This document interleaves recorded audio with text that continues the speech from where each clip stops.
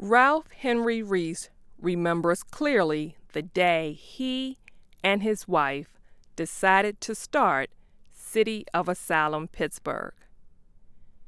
It was in 1997. He and his wife, Diane Samuels, were attending a talk by British Indian writer Salman Rushdie at the University of Pittsburgh.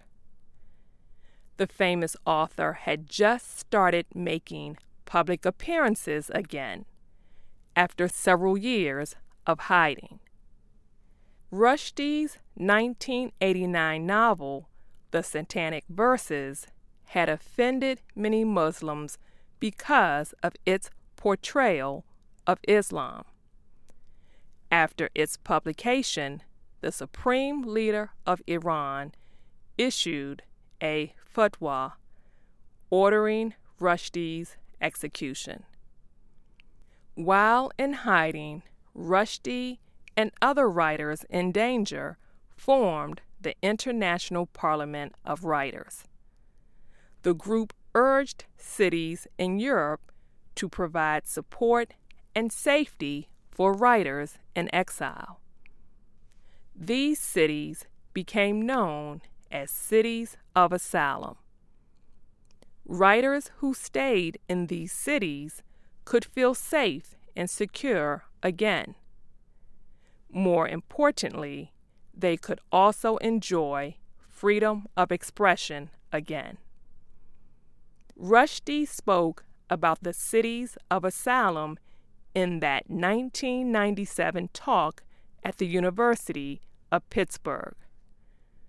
Almost immediately, Reese and Samuels started thinking about how they could make Pittsburgh a city of asylum too. Henry Reese grew up near Pittsburgh in a small town called Homestead, Pennsylvania. The area was home to one of the first big steel plants in the United States.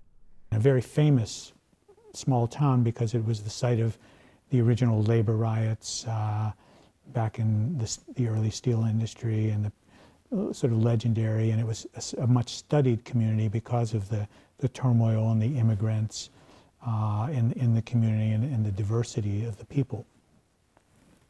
For much of his adult life, Reese was an entrepreneur.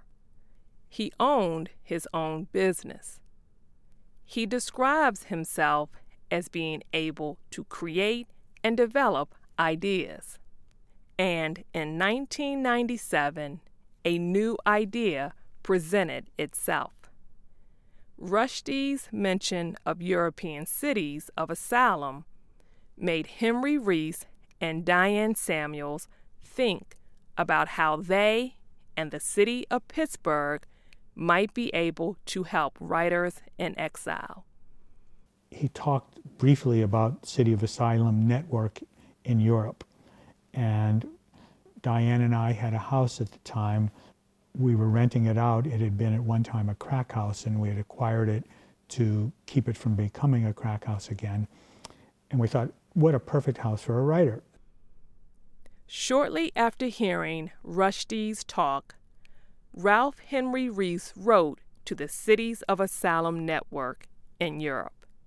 He expressed interest in giving a writer in danger a safe place to live. Several years went by before Reese and Samuels heard anything. Then, in 2003, they received an email.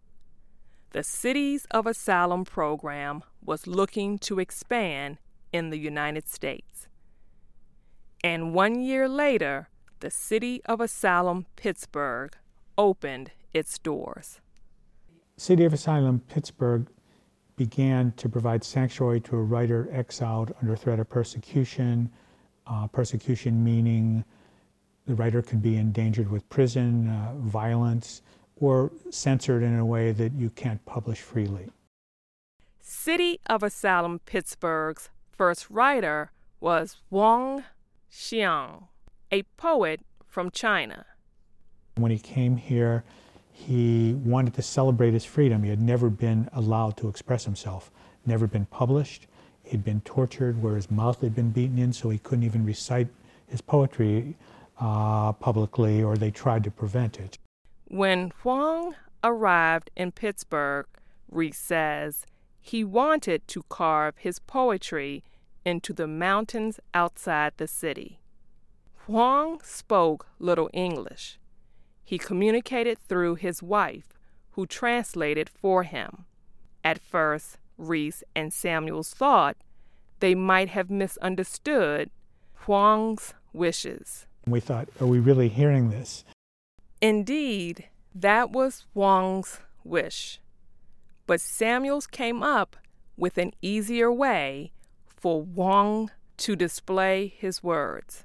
So Diane came up with the idea of putting his poetry on the outside of the house there. So he immediately came and did this beautiful calligraphy. It became a landmark instantly. People came looking for it. He would come out, perform his house. The row house was once a drug house. Now it is decorated with Chinese poetry. Huang's home is known as House Poem.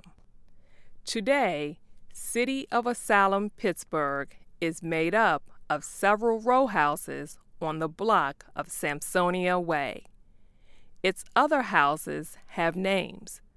The names serve as reminders of the exiled writers who have lived there. City of Asylum, Pittsburgh has provided homes for exiled writers from 6 countries: China, El Salvador, Burma, Venezuela, Iran, and Bangladesh. The program gives the writers a place to live, an income, and medical benefits. It also provides support for them to continue being who they are, writers. We feel it's extremely important that the writer maintain the identity of being a writer, and the only way to do that in exile is to be published in the country you're in. Reese says the City of Asylum, Pittsburgh offers its writers a chance to express themselves freely without threat.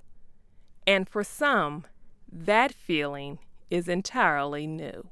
Freedom of expression can inspire many people in a deep way. This is a country, the United States is a country where First Amendment rights and the idea to speak your mind is just so deeply ingrained that I think that is fundamental, and everybody feels that as a sense of entitlement.